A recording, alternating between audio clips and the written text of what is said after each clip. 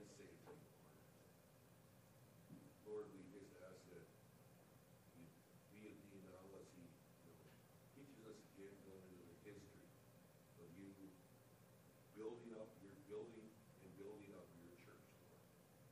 Give us ears to hear, Lord, and may we learn from this and learn how you were represented and moved in the past and realize you do the same thing now.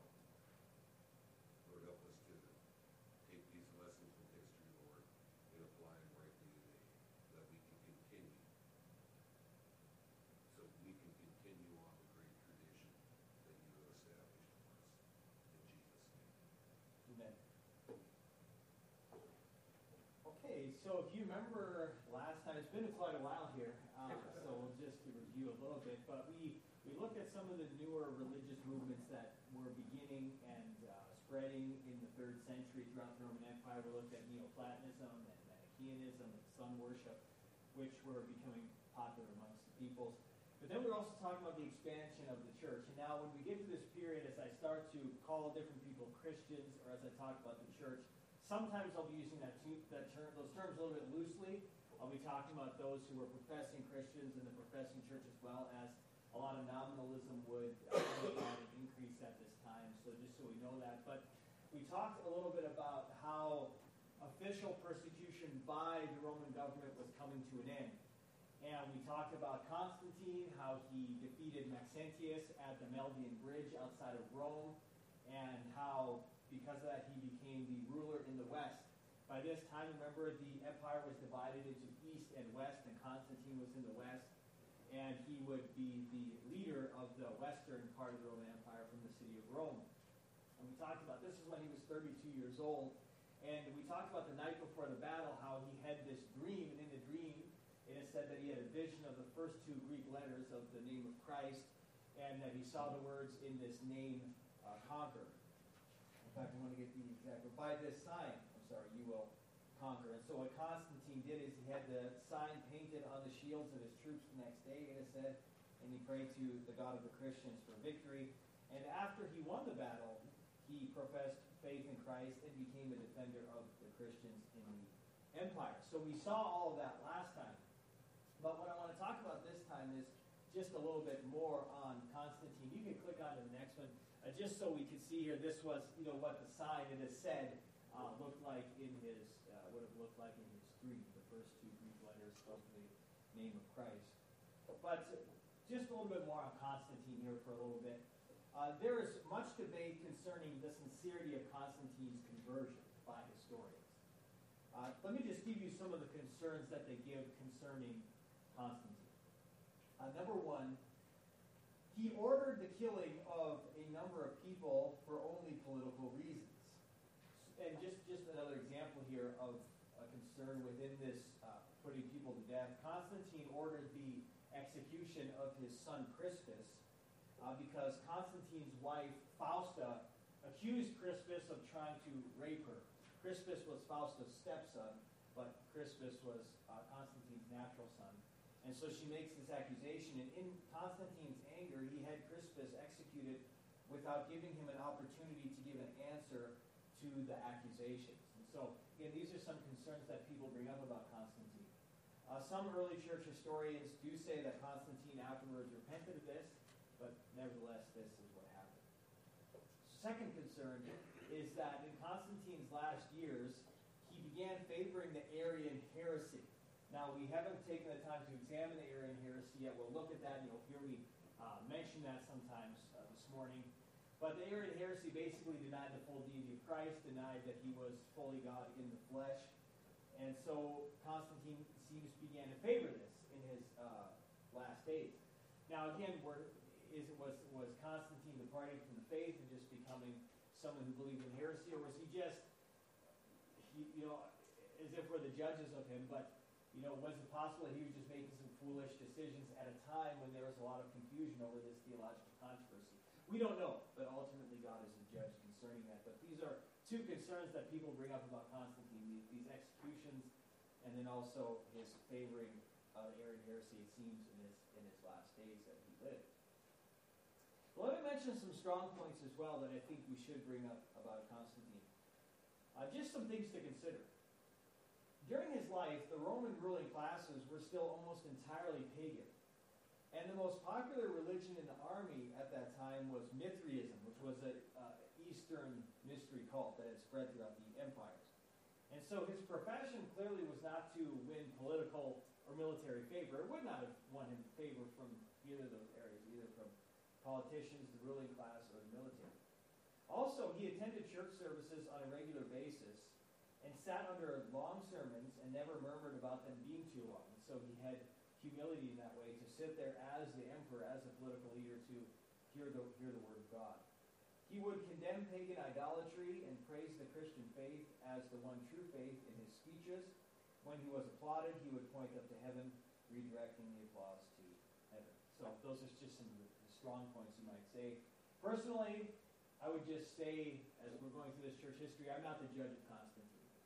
God ultimately is the judge, and I'm not going to say whether I think he was really saved or whether he was lost. The debate concerning him continues. Eusebius, the early church historian, wrote very highly of him. And what you'll see is as we go on in the history, there's different opinions about him, not only today, but throughout church history. In fact, I'll mention a book, Lord willing, if we get that far, a book called The Reformers and Their Stepchildren. And you'll see there that there's different opinions about Constantine, from the Reformers and from the Anabaptists as well. Many of the Anabaptists looked very negatively at Constantine. Many of the Reformers have looked very highly at Constantine. And that changed the way that they viewed a lot of things, historically and in their present day. And so there has been a lot of controversy and debate concerning Constantine, but just wanted to mention those things. Now, during the time of Constantine, let me also mention some important events.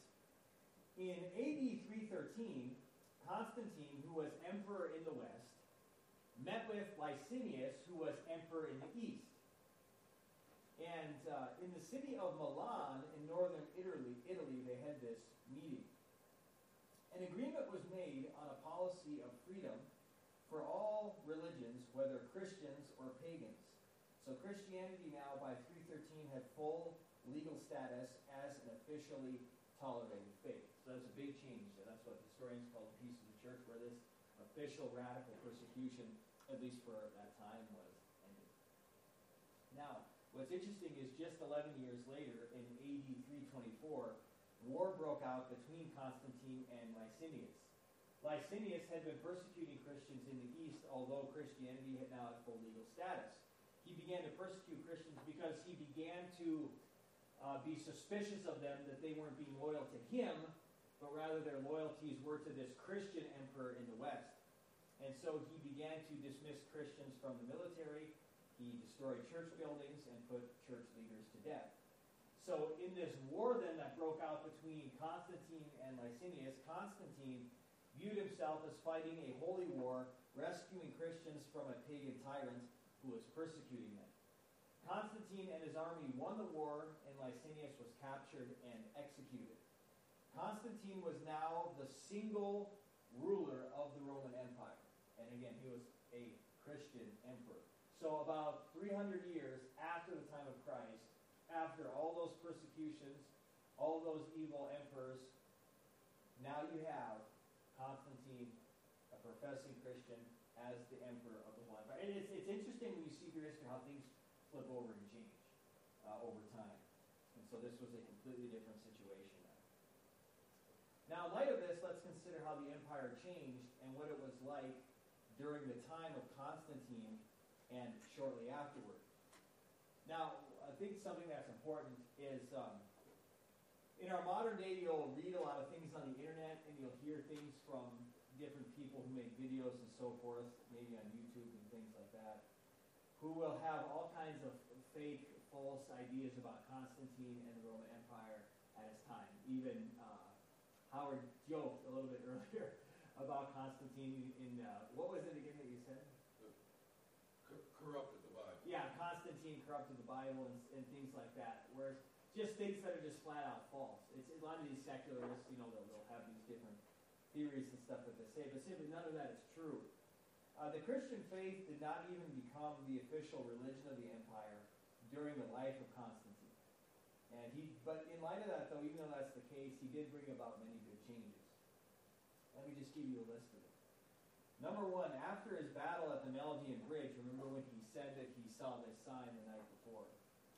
Constantine broke tradition as he refused to offer thanksgiving to the pagan gods after his war victory. Instead, he entered Rome and erected a statue of himself at its center holding a cross. The inscription that was written on there was, quote, "I saved your city and set it free from the tyrant's yoke by this sign of salvation, the true proof of heroic virtue." And so, again, you question, do we agree with setting up statues of yourself? But whatever the case there, you see that he refused to give credit to the pagan idols, and he instead gave credit to God for the victory. Number two, in 321, he passed a law making Sunday into an official day of rest, the Christian day of worship. And it's interesting how, again, a lot of people will look at this, even some Seventh-day Adventists, at the time of Constantine, they'll say Constantine changed the Sabbath from Saturday to Sunday. But again, as we've already seen in Christian writings from 200 years before this, what is it that we see? We always see, every single time, the Christians met on the Lord's Day, the first day of the week. So it wasn't something that Constantine all of a sudden changed. It's just another false lie that's made up, false accusation that's made up concerning Constantine. Biblically and historically, we see that Christians met on the first day of the week, but he passes a law making Sunday into an official day of rest. Number three, he would give gifts of money to different churches and construct church buildings at his own expense. Number four, he made Christian bishops a part of the legal structure of Rome, and these bishops would solve disputes between parties, and their decisions carried the force of law. And so, he wasn't just a politician who professed to be a Christian and didn't strive to make any changes. He was very active in making a lot of these changes. Number five, he banned crucifixion as a method of punishment. Now remember, for centuries, Rome had used persecution to put people to death. And when those crosses with those people on there that had been killed were lined up along the roads of the Roman Empire, it sent a message to the people. This is what happens if you rebel against the empire. They're doing different things like that in China even today. I heard of torture methods that they use of people there, how they'll give them shocks, electric shocks, and it'll affect the people's brains, and they can't think right no more, they can't walk so great. And then what they do is they release the people back out into public. And these people can't do much anymore, but it sends a message to the public, this is what happens if you rebel against the Chinese Communist Party. This is a method, this is a tactic that governments have used for a long, long time. Well, Rome used crucifixion that way. Constantine bans crucifixion now, no longer allowed. Number six, Constantine banned the practice of branding criminals on the forehead with a hot iron, because he said the human face that God created ought not to be disfigured. Number seven, Constantine tried to outlaw the games of the gladiators, but he was not able to yet because the empire was still much pagan. It was mostly pagan. The games would not cease until the reign of Honorius. He reigned between 395 and 423, so it would be almost a century after Constantine, but he did try. In light of that, let me read to you just here from 2,000 Years of Christ's Power. I just want to read to you how the games ceased under this particular emperor, because it's an interesting story, a testimony.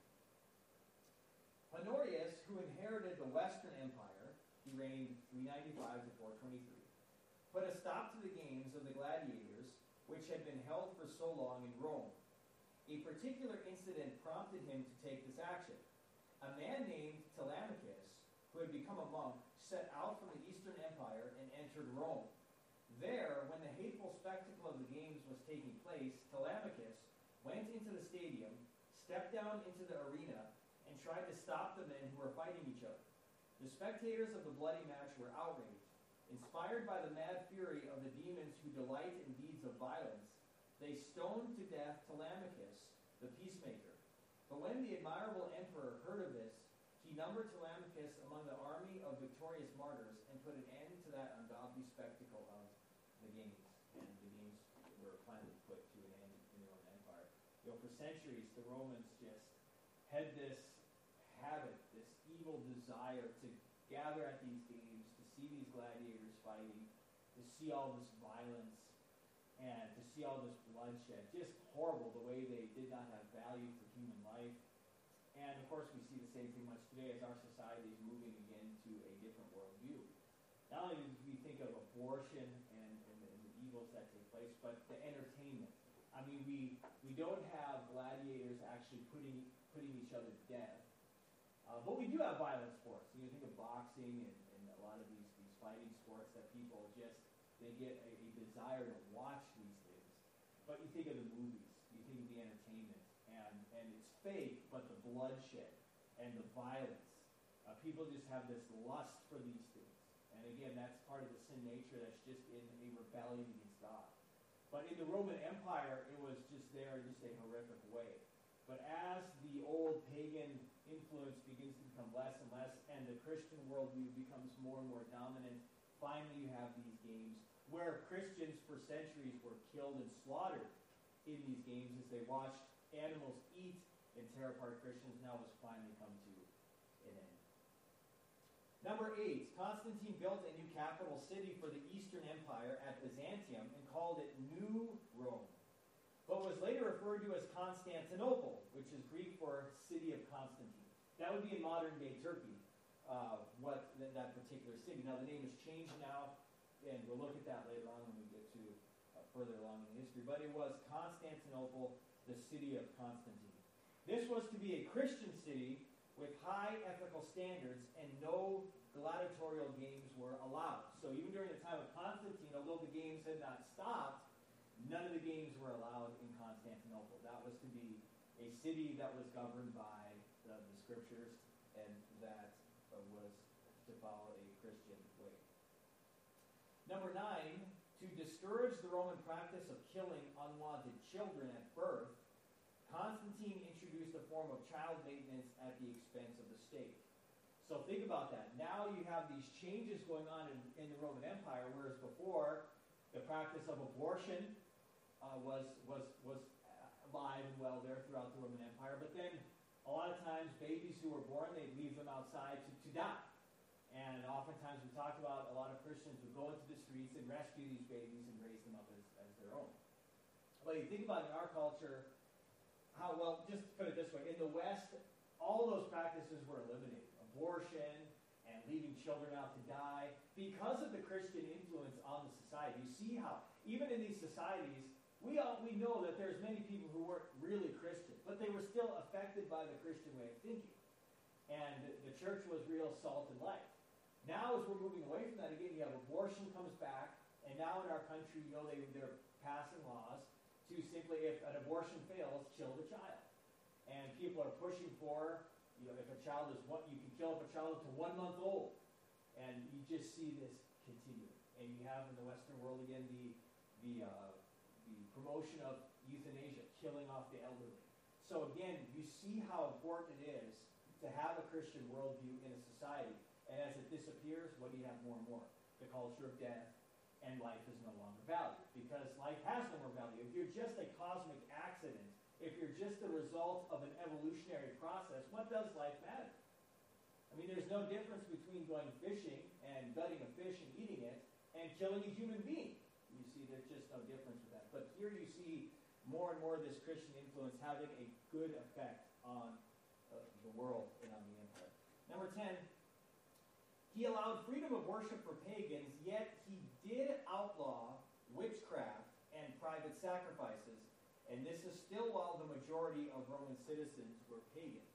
So again, the majority of these citizens are pagan, but still these good laws are being passed.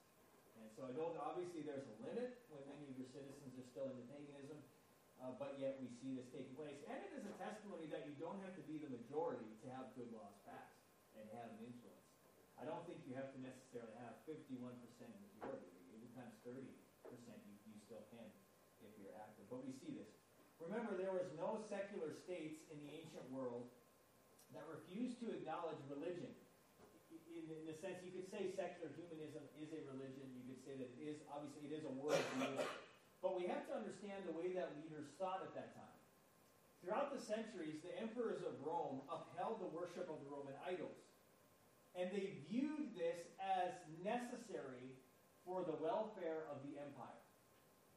Now Constantine, as a Christian emperor, believed that in order to have God's blessing, he must obey the will of the God of the Christians.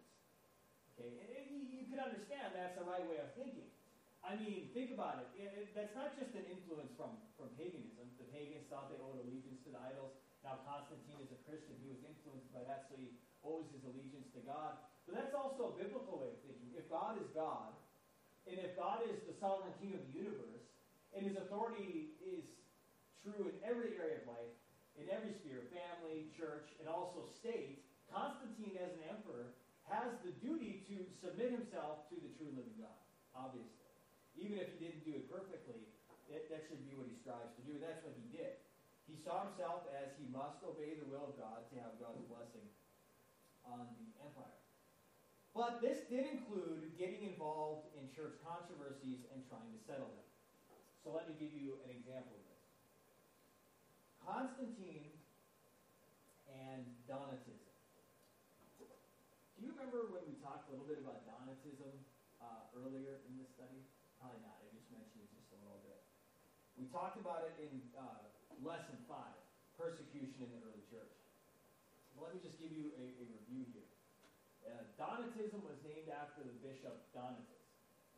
The Donatist controversy in northwest Africa began after the persecution under the emperor Diocletian. He was really the last emperor to just fiercely persecute the Christians.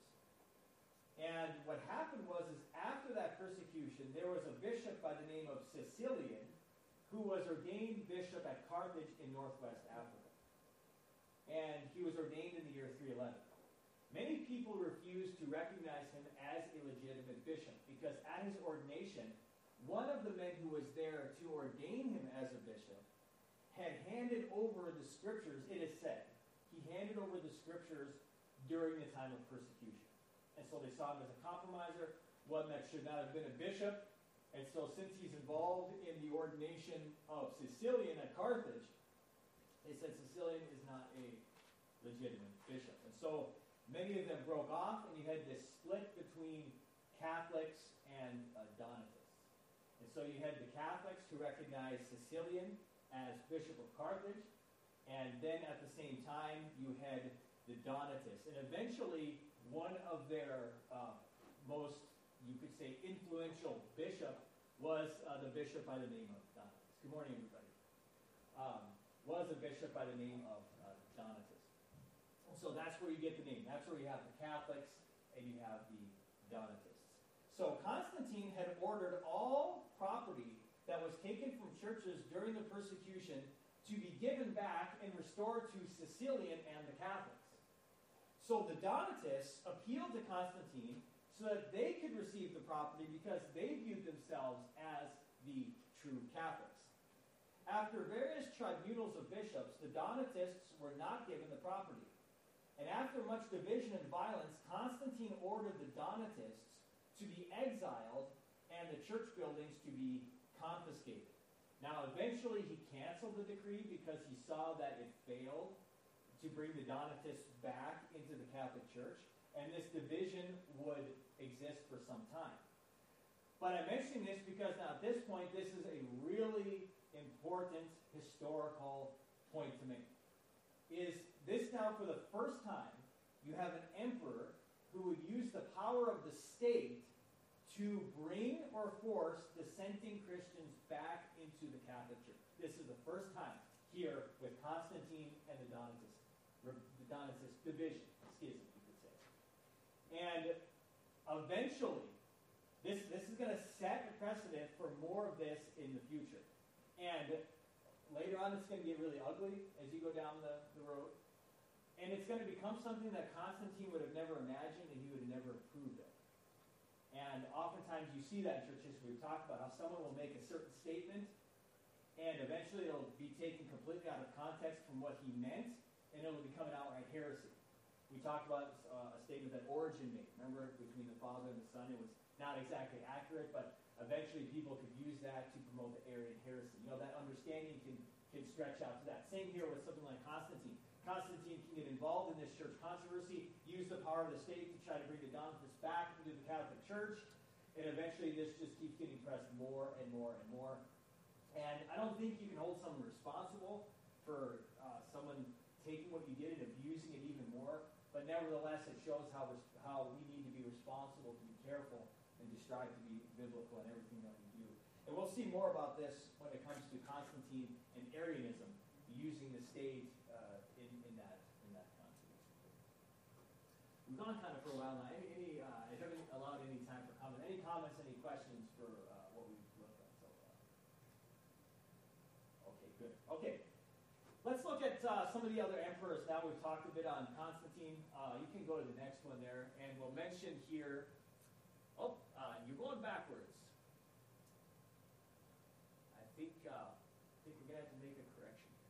I'll be right back here.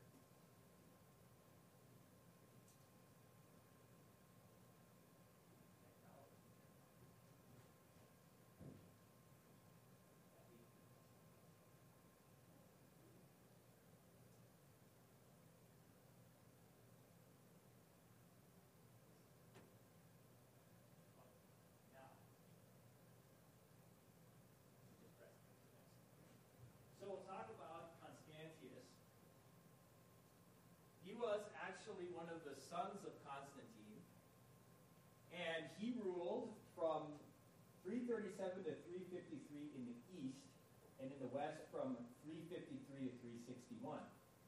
Many turned to Christianity during his time, but remember when I'm using the term Christianity, I'm using it a little bit more loosely than I was previously, because a lot of people were just becoming a part of the church because it was the popular thing to do at the time. And so there's a lot of nominalism that is developing. So a lot of times when I mention the church, I'm talking about those who profess to be Christians, but of course God had his true church within that. But nevertheless, this is what is happening. And during the reign of Constantius, paganism becomes less and less, and Christianity is growing and expanding and expanding. In the year 356, Constantius forbade all animal sacrifices and ordered the shutdown of pagan temples, and he was much more aggressive than his father was. So that's one of the things that we see during history. You click on to the next one. We'll also mention the next emperor, Julian the Apostate.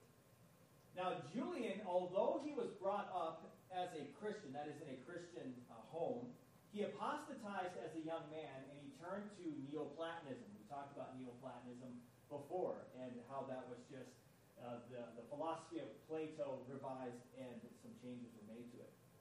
But as many apostates do, Julian became hostile to Christianity after he departed from the faith.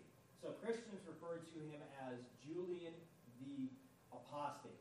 And his goal was to now revive paganism in the Roman Empire again. So after less and less influence of paganism, more and more influence of Christianity, he wants to revive paganism. He had different steps that he took to bring this about.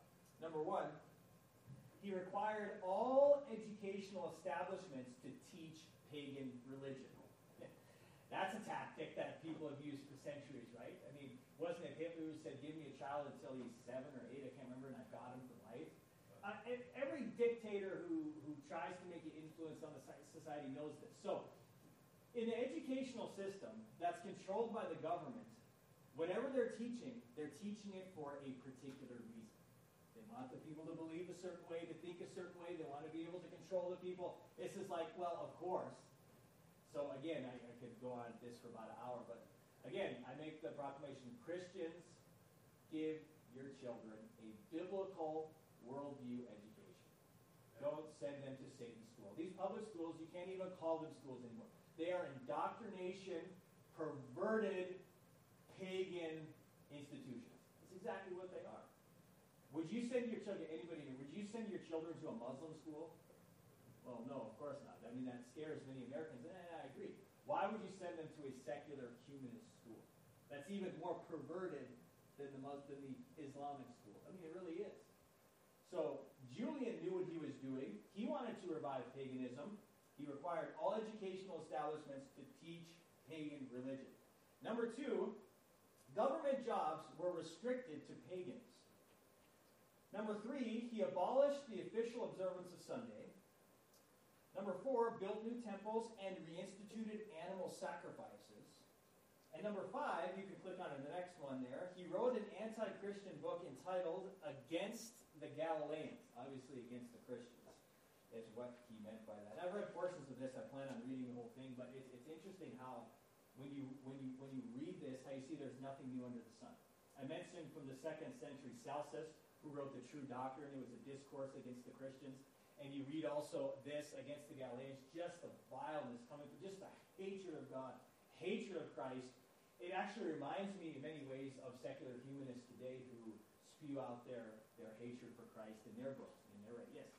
If I could just recommend to everyone, last week James White put a video out. It's called Why They Don't Want You to Have a Stove. And so I would recommend everybody to go read it or go watch that. And you'll see this very thing. I mean, you think, why would they want me to have a stove? And then he gets into the real nitty-gritty of why our pagan government is doing what they're doing. It's stunning. It's absolutely stunning to see. Yeah. You take something so simple as that, but he really draws it in and shows what they're, what's really going on. Yeah, and I mean, you make the connection. He did a good job making the connection because he talked about the whole transgender issue. And he said, can you see a connection between that and not wanting you to have a gas stove? Yeah. But there is a connection with all of this, the left. I mean, it seems completely unrelated, but it is related. And of course, it has to do with complete control. Now, Julian's reign was short, just 361 to 363, about 2 years. And he died in a battle as he fought with the Persians. With Julian's death came also the death of any hopes of restoring paganism as the main religion held to in the Roman Empire. So he was the last of the pagan emperors. From now on, you would have, every emperor would be a professing Christian. According to tradition, as Julian died in battle, you can click on to the next one, these were his last words. You have conquered, O Galilee. And if that is the case, you recognize he could not defeat Christ. From here on out, every Roman emperor would be a professing Christian. Let's look at another one of them. You can click to the next one. Theodosius the First. He reigned from 379 to 395, but his final few years, 392 onwards, he was the emperor of not only the East, but the entire empire. But previous to that, he was only emperor in the East. Under his reign, again, all pagan temples were closed down, but pagan worship did continue openly for a while in some places, and in secret for a lot longer. Secondly, paganism was no longer ever seen again as the public faith of the empire under his reign. Thirdly, he announced that it was his intention to lead all citizens in his domain to accept Catholic Christianity. And there was nothing major unpopular about that statement. It was simply accepted because of the way the empire had changed. Jewish people, though, were officially tolerated in the empire. Now, I want to talk a little bit about church-state relations at this time because, again, think about it. If a empire is no longer pagan and they're no longer, you would say, persecuting Christians and throwing them to the beast and so forth, as the worldview changes from that of Roman paganism to Christianity, there's going to be a lot of changes in the relations between the state and the church, right? If the state desires to honor God in what they're doing, they're going to figure out what's the relationship that we have between church and state. In the East, eventually, which would be the Byzantine Empire, the church would almost always allow the emperor to act almost as head of the church as long as his theological beliefs were orthodox. In the West, not so much. In the West, many Christians and church leaders did not believe that the emperor should interfere with church affairs. One example of this can be seen with Constantius. Now, we talked just a little bit about him a few moments ago. Constantius, the son of Constantine, who actually was on the side of the Arians during the Arian controversy. And he and other emperors would persecute Orthodox believers while advancing Arian doctrine. In 355, Constantius ordered Hosius, bishop of Cordova, to allow Arians to partake in the Lord's table. I want to read to you here from page 185 of 2000 just to read you the response of this bishop to Constantius. Quote, do not intrude your, and when I read this too, this is the way of thinking a lot in the West. Do not intrude yourself into ecclesiastical matters, and do not give commands concerning them, but learn from us. God has put into your hands the kingdom. To us he has entrusted the affairs of his church. If anyone stole the empire from you, he would be resisting what God has ordained.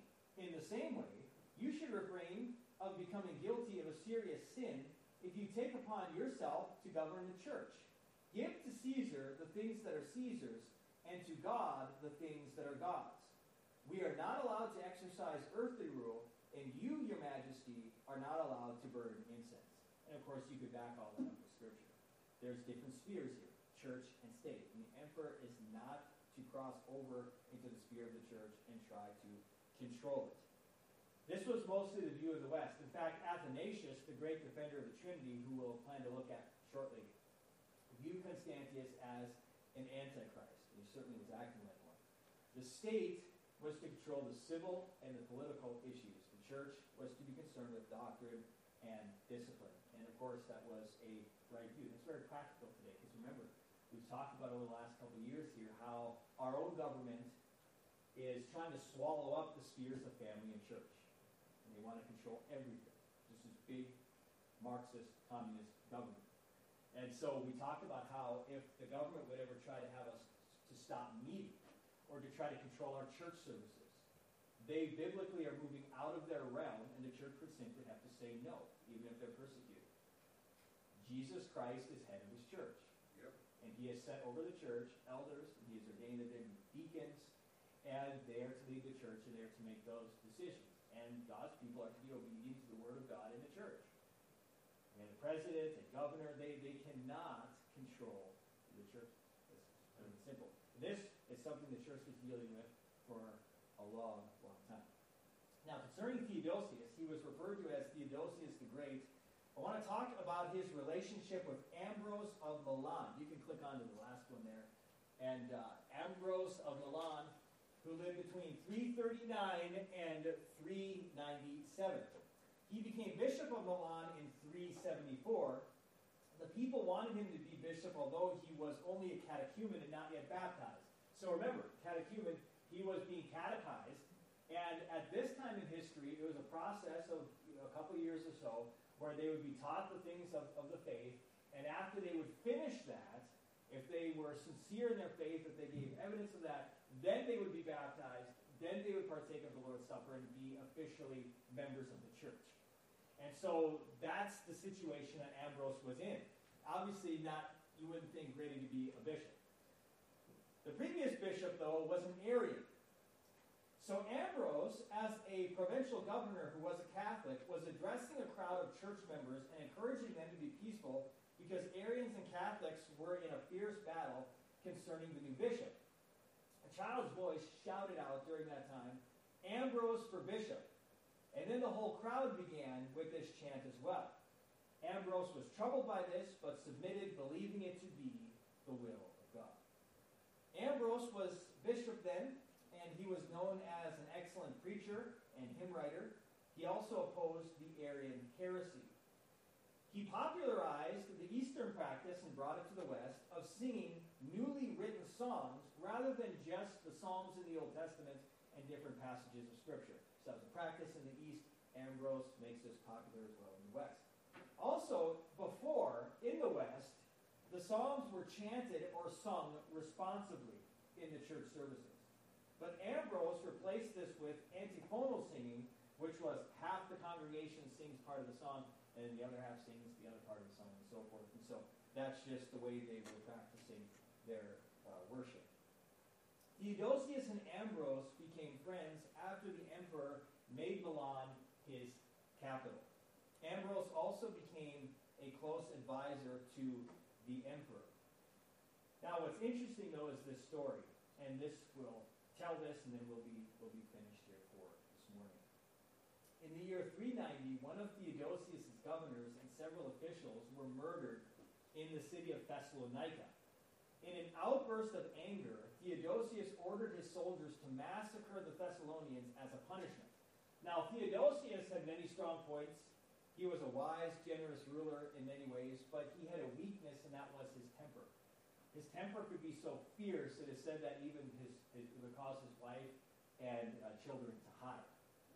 After sending the soldiers, he became concerned about what he had done and sent an order to cancel that. But the troops had already killed about 7,000 Thessalonians. When Ambrose learned of this, he excommunicated Theodosius out of the church. The emperor, though, came for the service on Sunday, but Ambrose would not allow him to enter the service. The emperor said to Ambrose that he had repented. He knew he did wrong. He knew he was in error for what he did. That's why he canceled it, even though it was too late. So much murder happened, he said he repented. But Ambrose said that because his sin had been public, his repentance must also be public, and Theodosius agreed to this. So what Theodosius did, he walked the streets of Milan doing public penance. He was banned from the services for 8 months. And when he could enter the church again after the period of time, that 8 months, he had to kneel and beg God's forgiveness before the whole church, which he did in sorrow and tears. And then he was allowed back in the church again. Now, Theodosius had great respect for Ambrose. In fact, here's just a small, simple quote. He said, "The only real bishop I know is Ambrose." Ambrose said, quote, "The church belongs to God, therefore it cannot be assigned to Caesar. The emperor is within the church, not above it." Let me read you a quote from Ambrose. Actually, I'm going to read to you from his letter that he wrote to Theodosius at this time concerning his need to repent. Quote, "I cannot deny that you are zealous for the faith and that you fear God. But you have a naturally passionate spirit. And while you easily yield to love when that spirit is subdued, yet when it is stirred up, you become a raging beast. I would gladly have left you to the workings of your own heart, but I dare not remain silent or gloss over your sin. No one in all human history has ever before heard of such a bloody scene as the one at Thessalonica. I warned you against it. I pleaded with you. You yourself realized its horror and tried to cancel your decree. And now I call you to repent. Remember how King David repented of his crime. Will you be ashamed to do what David did? You can wash away your sin only by tears, by repentance, by humbling your soul before God. You are a man, you have sinned as a man, you must repent as a man. No angel, no archangel can forgive you. God alone can forgive you, and he forgives those who repent. Oh, how I grieve that you who were so outstanding for your spirituality, so unwilling that even one innocent person should suffer, how I grieve that you should not repent of the slaughter of so many innocent people. You are brave in battle and praiseworthy in every other way, but goodness was the crown of your character. The evil spirit envied you these purest of your blessings. Conquer him while you can. I love you. I honor you from my heart. I pray for you. If you believe this, accept what I say, but if you do not believe it, forgive me for preferring God to you. So we see this. We're thankful, of course, that Theodosius did repent. He repented publicly and was restored. Now, just before we end, just something practical today. When we think about our own situation, because again, history is a good teacher for us. We learn from what happened in the past. And as you think about the worldview shift in our own culture, and as you think about really what it is, it's a shift from the biblical worldview to the secular worldview. Oftentimes when we have government leaders who profess to be Christian, maybe even a president who professes to be Christian, we can be thankful for a lot of the things they do, but we should ask the question, are they members of a local church? Are they under the authority of elders or pastors at that local church? Would they be willing to submit to church discipline if they sin, even in governmental decisions? Sadly, I think we're very, very far from that. And so when we look at this time in history, it's easy for us to see people's faults, and we will see people's faults. But in many ways, they were, I think, a lot better than a lot of our leaders are today as well. We saw Constantine's faults, and I said I'm not the judge of Constantine, God is his judge. But we saw a lot of good things that he did, that he passed, even while Rome was still primarily pagan. Not as soft as a lot of our professing Christian politicians today. And at the same time, we see in Theodosius, and again, I'm not Theodosius' judge, God knows his heart. We see a humility and a fear of God and a respect for his church that we don't see amongst a lot of professing politicians today. Even just a lot of professing Christians today in churches. So I think that's an important lesson for us to learn and see. How many would have done what Theodosius did, and how many pastors would actually have the courage to do what Ambrose of Milan did. You see, because we do want to see revival in our culture of the Christian faith. We do want to see good changes politically. But a lot of times what happens is our number one goal should be the glory of God, first and foremost. Yep. To be faithful in the family and in the church.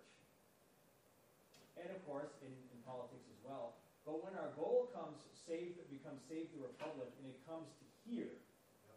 what happens is we begin to compromise. And that's not good. And so we have to be willing to call politicians on the carpet when they do sin, and we have to be willing to not overlook those things. And so Ambrose serves as a great example for that, and Theodosius as well. Any last questions or comments before we finish? All right. Brother Mike, would you end us in a word? Yeah, let's pray. Father, again, we thank you for the time we've been able to gather here this morning. Thank you again for church history, what it teaches us. And really, what a great application in our own nation today. They're trying to erase